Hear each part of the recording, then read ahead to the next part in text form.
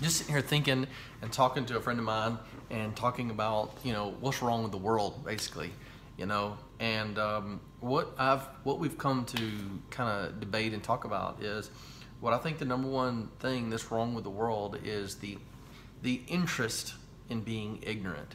And what I mean by that is that, I think of everything in terms of movies, because art, art imitates life? Is that what it is? Or life imitates art, Shakespeare. So I think about The Matrix, and I think about, he says the red pill and the blue pill. And the reality is, you take one pill and tomorrow you'll wake up and all of the knowledge will be unlocked out of your mind, and things that you don't understand and can't comprehend about the world will be enlightened to you, versus the other pill, which is you go back to the same way you were. You never even knew this conversation existed or happened.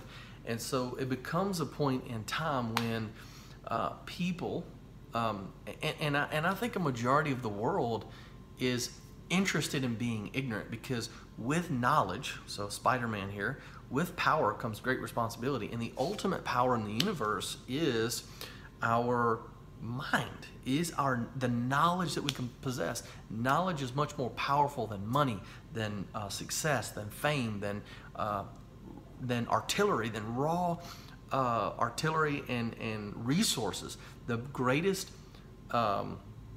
resource, the greatest power in our universe is knowledge, is the power to know, and the power to have wisdom and execute on knowledge. And so people sometimes can be fearful of that, can be fearful of knowledge, because knowledge produces the opportunity to become transformed. Knowledge produces the opportunity for us to transform ourselves first, be transformed by that knowledge, because we have to take action on the knowledge that we've learned, then present that information to transform someone else, which can be scary because that knowledge can be very, very controversial. And that's the reason for controversy today, is that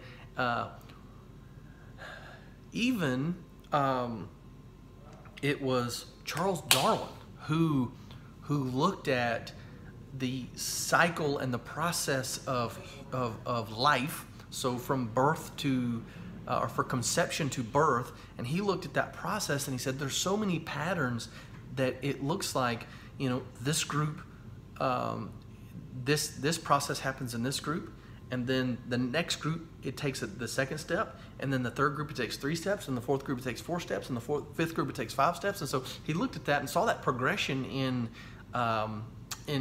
life, and he said, oh, well, in theory, this must have come from this, and this must have come from this, and this must have come from this, and this must have come from this. And inevitably you have human beings who are the most complex of the entire creation process. So evolution, right? Evolution happened. Well, on his deathbed, he recognized that all he did was have some crazy, wild thoughts about life, and people made a religion about it, and he professed his belief in Christianity. He professed his belief in Christ. And so people, two lines of thought came out, is people who were completely opposed to his idea of evolution, which is like, no, we shouldn't think about things like that.